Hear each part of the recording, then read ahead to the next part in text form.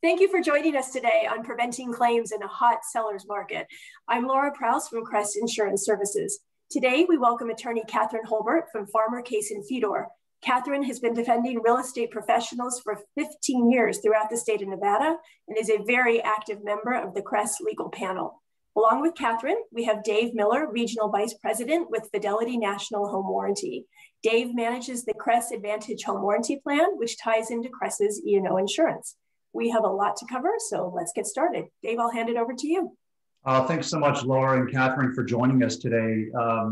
Catherine, I'm going to be asking you some questions here, and I hope it'll put you on the spot on some of them. But, we watch the news, we see TV shows, we know the market is an absolute, just in a crazy state right now. Especially we hear about, New York's and the Californias, but we have a lot of people moving from these states to your state of Nevada, which is what we're focusing on today. What is just your overall temperature of how crazy the market is there right now? On a scale of 1 to 10, we're a 12. It is crazy. It is just really crazy. And there is a flood of people that are coming in from California. Mm-hmm. A particular issue, of course, that creates is they're bringing cash. And so it used to be like, okay, you want your offer accepted, make it all cash. That is not even working anymore. So that's kind of the baseline of now where you're starting to try to get an offer accepted. But, I personally have spoken with numerous brokers that are getting 50, 60 offers in on a house. Wow. Wow. And it just is really crazy to deal with from representing a buyer. It's crazy to represent sellers in that market. And the inventory is incredibly low. So not only are there a lot of people trying to buy properties, but the houses out there to buy there just isn't a lot. The builders are starting to build again, which is good news, but still the inventory is very low. That's crazy. Now we're talking about obviously a hot market. What are some of the tactics that you're seeing that buyers agents are putting into their offers to make them more desirable? Which ones are bad? Give us a good lowdown on those. Yeah, there's several, of course. Like I said, pay all cash. You can waive inspections, waive any request for repairs. You can just try to increase your purchase price through various, in the beginning with just escalation addendums. You can do it with the appraisals. One thing I've definitely seen is, 2008, the appraisers got in a lot of trouble. So the appraisers are very cautious right now in this market, and basically nothing is appraising, even for the list price. And everybody knows going in, this isn't going to appraise. And so there's various things you can do about it to address it. The banks are actually even having an issue with that. The appraisers are having an issue with it. And of course it affects the purchase price. So people are getting creative there. There are, basically love letters kind of things being written of, please accept our offer for emotional reasons, or, things that have nothing to do with actually the contract terms. Those are very problematic. As representing a buyer, I say don't ask your clients to do that. It can cause problems all the way around, particularly if you're guiding them in any way of how to write those letters. Don't do it. And if they say, should I write some kind of letter? No, I just don't think it's a good idea. Not only do I think it doesn't really make a difference and make it more likely for your offer to be accepted, it causes problems for everybody concerned, legal problems. Because frankly, nobody should be making that kind of business decision on emotional factors of, they're prohibited under the laws in most cases, fair housing laws, to make your decisions based on those kind of factors. So I definitely recommend not doing those. Some of the other tactics you can do, as long as you do them correctly, and you may be able to have an advantage of being, more likely to get your offer accepted. Right. So let's talk specifically. You mentioned a second ago about the escalation clause. What's the objective of this? And is there a preferred way to use it? Do you write it into an offer? Is it a separate form?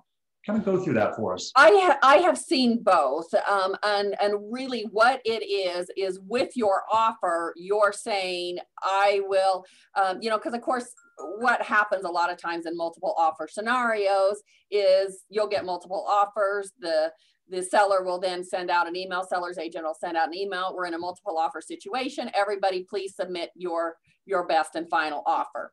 This is essentially a tactic to submit a best and final offer up front. So you're letting the seller know that, hey, I am, you know, my offer is X. However, I am willing to beat the next highest offer you get by X number of dollars up to a certain point, or not up to a certain point, and can just be open-ended.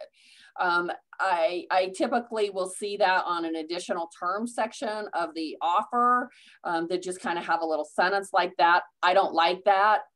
In this case, I definitely think a form is more appropriate.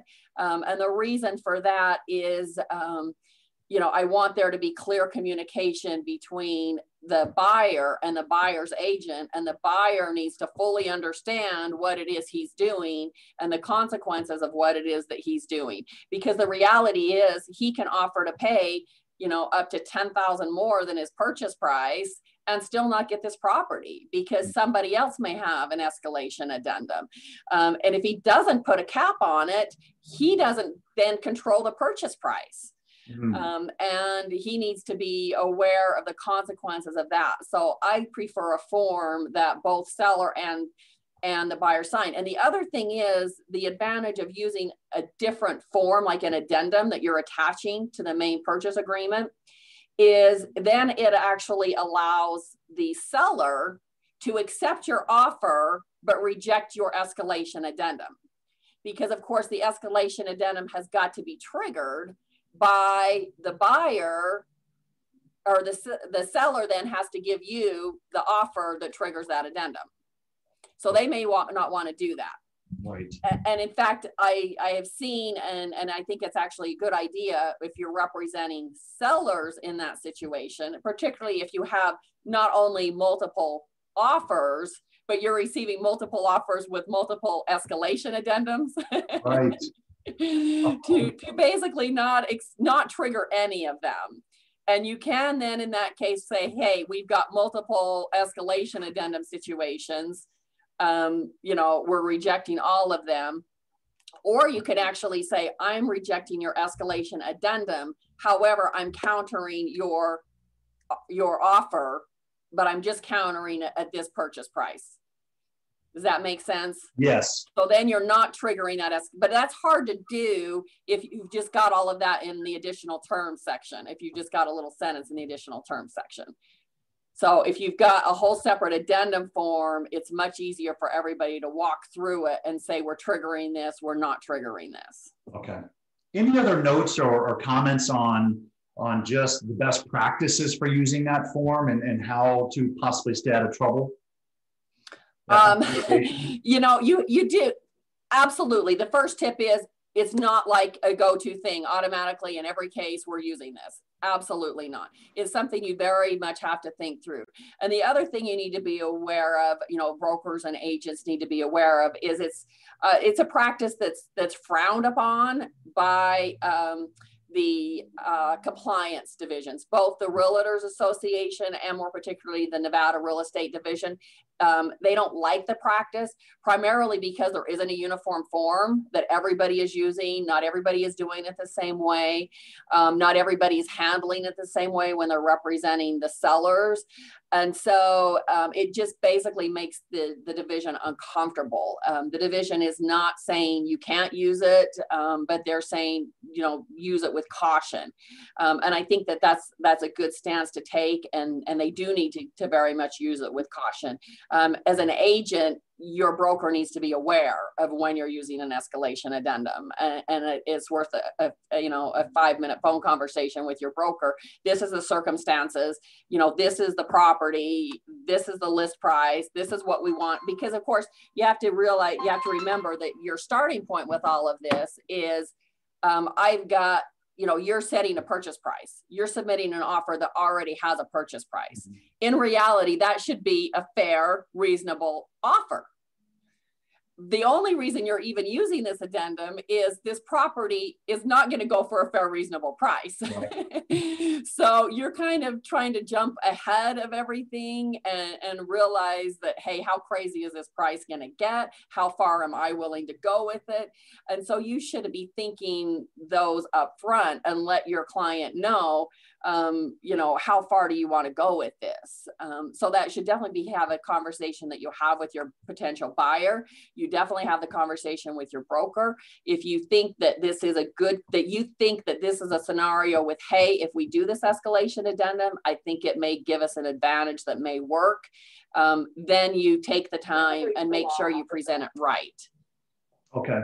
Now you mentioned forms a few minutes ago. Correct me if I'm wrong. Are there like Northern Nevada forms, and then there are Southern Nevada forms, and then doesn't Vegas have their own forms? I mean, it's tricky for realtors in Nevada to figure out which ones do I use. Can you touch on that? It's tricky and it's not tricky because you know, Nevada is very much northern and southern, and then with a lot of rural areas in between. So the southern Nevada area is Las Vegas, the metropolitan area, basically Clark County. And their realtor association is the Nevada Realtor Association, LVR.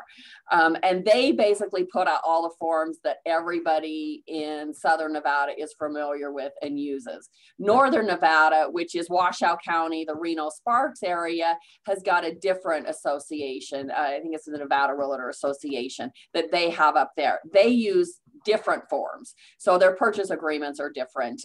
There is like a statewide Nevada real estate division, which really puts out one form, the seller's real property disclosure form.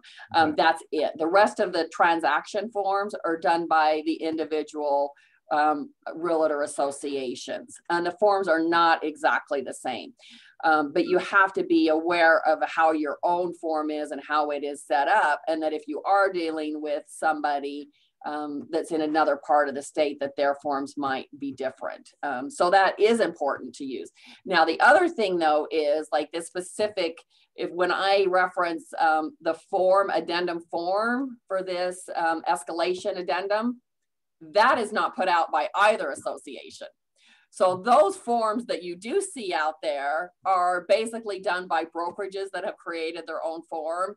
I personally have worked with a couple of different brokerages, both in the North and the South, to kind of help them develop their own form. But that's something that, you know, each individual brokerage needs to get with their risk management attorney to help them, you know, develop this form or use it or don't. You know, if you're not going to take the time to get with legal counsel and develop a good form, just don't use escalation addendums. Great advice. Let's move over to the appraisal addendums. What are you seeing, and what's happening when the offers are coming in higher than the appraisal?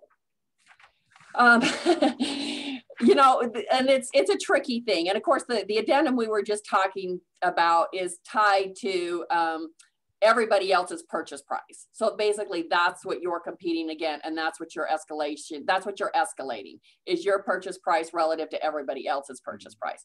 When you get with the appraisal addendum, you're escalating your purchase price based on the appraisal price, which of course nobody has at the time that the offer is made. And of course, both purchase agreements, both in the North and the South, contain provisions in there on appraisal, and they have various contingencies of what happens if this property doesn't appraise. So you have to be aware of what those specific things are. You can't just write in your terms and addendum, we'll pay 10 grand over appraised value, because you're changing contract terms that already exist, and they're already contingent, and you have to be aware of that. Of course, if you're not getting an appraisal at all, then you're never using this. If your tactic as a buyer is, I'm paying all cash and I'm waiving all appraisal contingencies, I don't care what it appraises for, I'm not getting an appraisal, then that's fine. And that's just what you do. You just set your purchase price and you pay it, and you don't worry about the appraisal. If you're going to get an appraisal, whether you're paying cash or getting a loan, and of course, if you're getting a loan, you have to get an appraisal. So if there's going to be an appraisal, you have to address the appraisal contingencies. Now, the appraisal contingencies that are already in the contract may be sufficient. Generally, they give you three options, generally speaking. They say, we'll just go ahead and pay the purchase price regardless of the appraisal.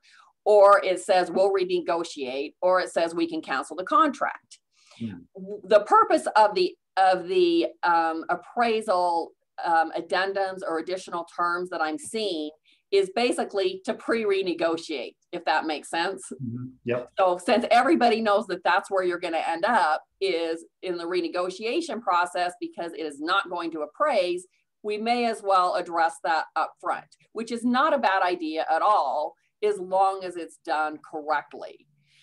So typically what I'll see though is just a short sentence in there that again says, we'll pay 10 grand over the appraisal price regardless.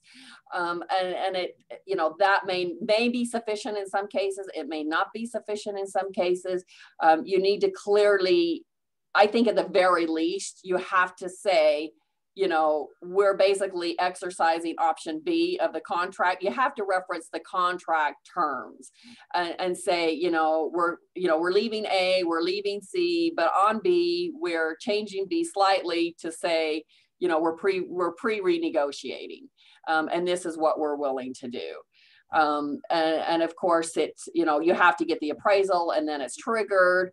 And in both cases, you've got to, the initial offer you write then does not have a good purchase price. And that of course can become very problematic because everybody needs to know what that purchase price is. Sure. The title company, both the buyer, the seller, the lender, whoever else may be involved. And so both of these, procedures are a way to get to a final purchase price. But everybody needs to understand and remember from the get-go, at some point in time, we need a new addendum that clearly sets forth, this is the purchase price that we've agreed to because the appraisal came in at X number of dollars, or, we executed this addendum. I mean, there's got to be some other document that follows up with this, where both parties sign basically another addendum to the purchase agreement that says everybody agrees at this point in time, this is the final purchase price. Gotcha. Let's talk about contingencies real quick. Obviously, we are in an epic seller's market, and sellers know that there's going to be 15 offers in most cases. So they can be pretty picky on not only who they select and what offer, but pretty much saying the house is as is, and there's going to be no one, they can get their own inspection, but we're not going to fix anything, and there's not going to be a home warranty. There's not going to be, this service that would usually be on there. What are the dangers in this real estate market? Well, it's problematic. And again, obviously as you're representing the seller, you don't want to. I mean, you don't have to fix anything. You don't have to pay for anything. You're going to get lots of offers that come in. So as you're representing the seller, it's okay to say, we're waiving that. The problem comes in when you're representing the buyer. And as a buyer's broker, I think it's incumbent upon you as a buyer's broker to basically, if you ask for all of that in your initial offer and it gets countered back saying, hey, no, we're not paying for any of that. Or as you're representing, you're talking to your buyer and you're saying, look, we probably need to waive this to have our offer even considered. Then you absolutely can say, we're not going to make you pay for any repairs. We're not going to make you pay for a home inspection. We're not going to make you pay for a warranty. However, you need to be having that conversation with your buyer of, you should still do this stuff. Right. You should still get a home inspection. And, if the home inspection is horrific, you want to reserve your right to back out entirely based upon that home inspection. And you don't, you can still get the home warranty, and you should get the home warranty because it provides a lot of protection from you. You're just going to have to pay for it yourself. So I think that in really all of those circumstances, I don't think so much, nobody should be waiving them. It just, you're putting the seller's not going to pay for them, so the buyer needs to. And I think that needs to be clear in a strong offer that, hey, we're not going to make you pay for any of this stuff, but we still want to do it for our protection. And if you're representing a seller, you should never have a problem with them getting a home inspection or them, doing whatever. The only issue that could be is timing. Because the home inspectors, of course, are crazy busy too. Mm-hmm. And I've been told that they're now scheduling maybe 2 weeks out. Well, if they want a 10-day close and you're not going to have time to get it inspected, that may be an issue, and that may be something you have to decide. A home warranty should not be a timing issue. It's usually something that can be done in a day or two. And especially if you're not getting an adequate home inspection, you want to make sure you've got a home warranty. Absolutely. So that is something that, again, I would never waive. I would just say, in this particular market, you're going to have to pay for it, but you should still get it. Well, perfect. Representing Fidelity National Home Warranty, we love hearing you say that warranties have value, because we have been in a market where they have been getting, waived and not paid for. But I see them as the most important, or one of the most important parts of the purchase, because after the sale occurs, that ship has sailed, and the warranty will go with you, and it'll protect the home's appliances and systems and such. And of course, we have great Fidelity reps in Nevada. We have Andy Grogan up in Reno area. We have Ken Schilke in Vegas, and Terry Estrada over in the Henderson area. And we even have the CRES Advantage Home Warranty, which is the logo behind us, that ties into the E&O insurance with CRES. So if you're with CRES Insurance and you use the CRES Fidelity warranty, it could help reduce your E&O deductible if you're named in a lawsuit. And if you're representing the sellers, it could provide them with $50,000 of E&O insurance. So in a competitive market where you're trying to get listings, using the warranty to give those sellers, your sellers, $50,000 of E&O is great value. So make sure if you're watching this, you reach out to your representative that I just mentioned and order that CRES Advantage Home Warranty. Catherine, one more question for you. Now, we've talked about the buyers and there being 15 of them. Okay, let's just say, for example, there's 15 offers on the property and the one agent gets their offer accepted. We have 14 agents now that did not, and 14 buyers that did not get their offer accepted. Are those agents more prone to be in a lawsuit? Or, hey, you were my buyer's agent and you didn't get me that property. Are they now susceptible to claims because their offer wasn't accepted? It is difficult. It is a difficult conversation that I have been having with brokers, because like I said, the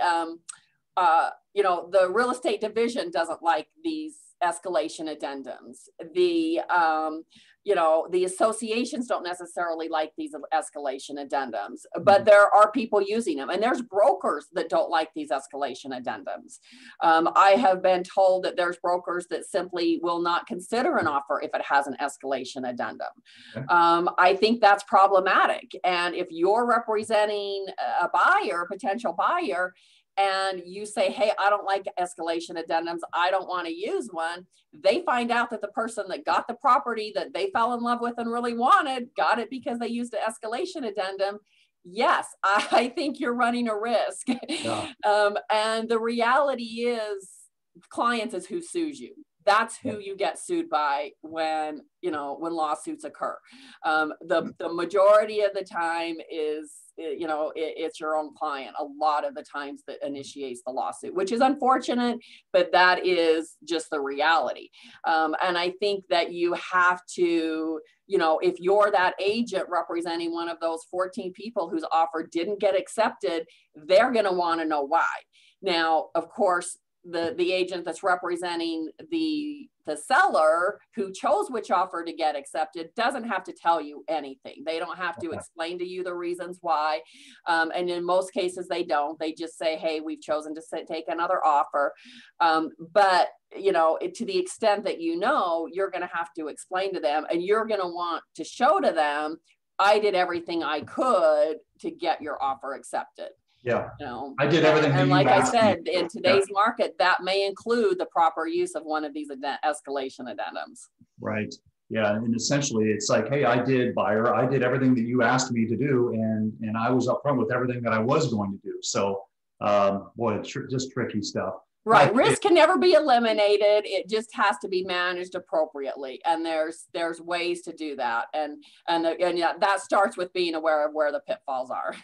Wow, what a great closing comment. That is so true, so true. Catherine, thank you so much for your time. Obviously, you have a pulse of what's going on in Nevada, and I apologize for all the Californians coming your way. It might be me too soon, but hopefully we don't bring all of our litigious tributes to us to Nevada. So I appreciate your time today, and thank you so much for giving all the members of CRES this information. And again, thank you for your time. It has absolutely been a pleasure. Thank you so much for your time. Laura, back to you. No, just jump in here real quickly. That was incredibly informative, and wow, what a market. Catherine, thank you so much. Really, really valuable information. Dave, great questions as always. And to everybody who's watching, thank you for watching. A copy of this webinar is available on the CRES Insurance homepage. It'll be under the Claim Prevent blog tab.